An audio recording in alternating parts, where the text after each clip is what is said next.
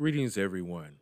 I just wanted to share this scripture with you. When I saw this picture, it immediately put me in mind of Jeremiah 20, verse 9. I want to read the New Living Translation. It says, "But if I say I'll never mention the Lord or speak in his name, his word burns in my heart like a fire.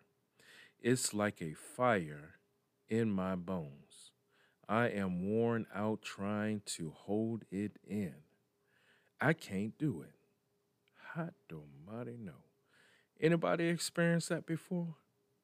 Let me go down to this King James Version. It says, "Then I said, I will not make mention of him, nor speak any more in his name. But his word was in my heart as a burning fire shut up in my bones. And I was weary with forbearing, and I could not stay." Ooh, woo.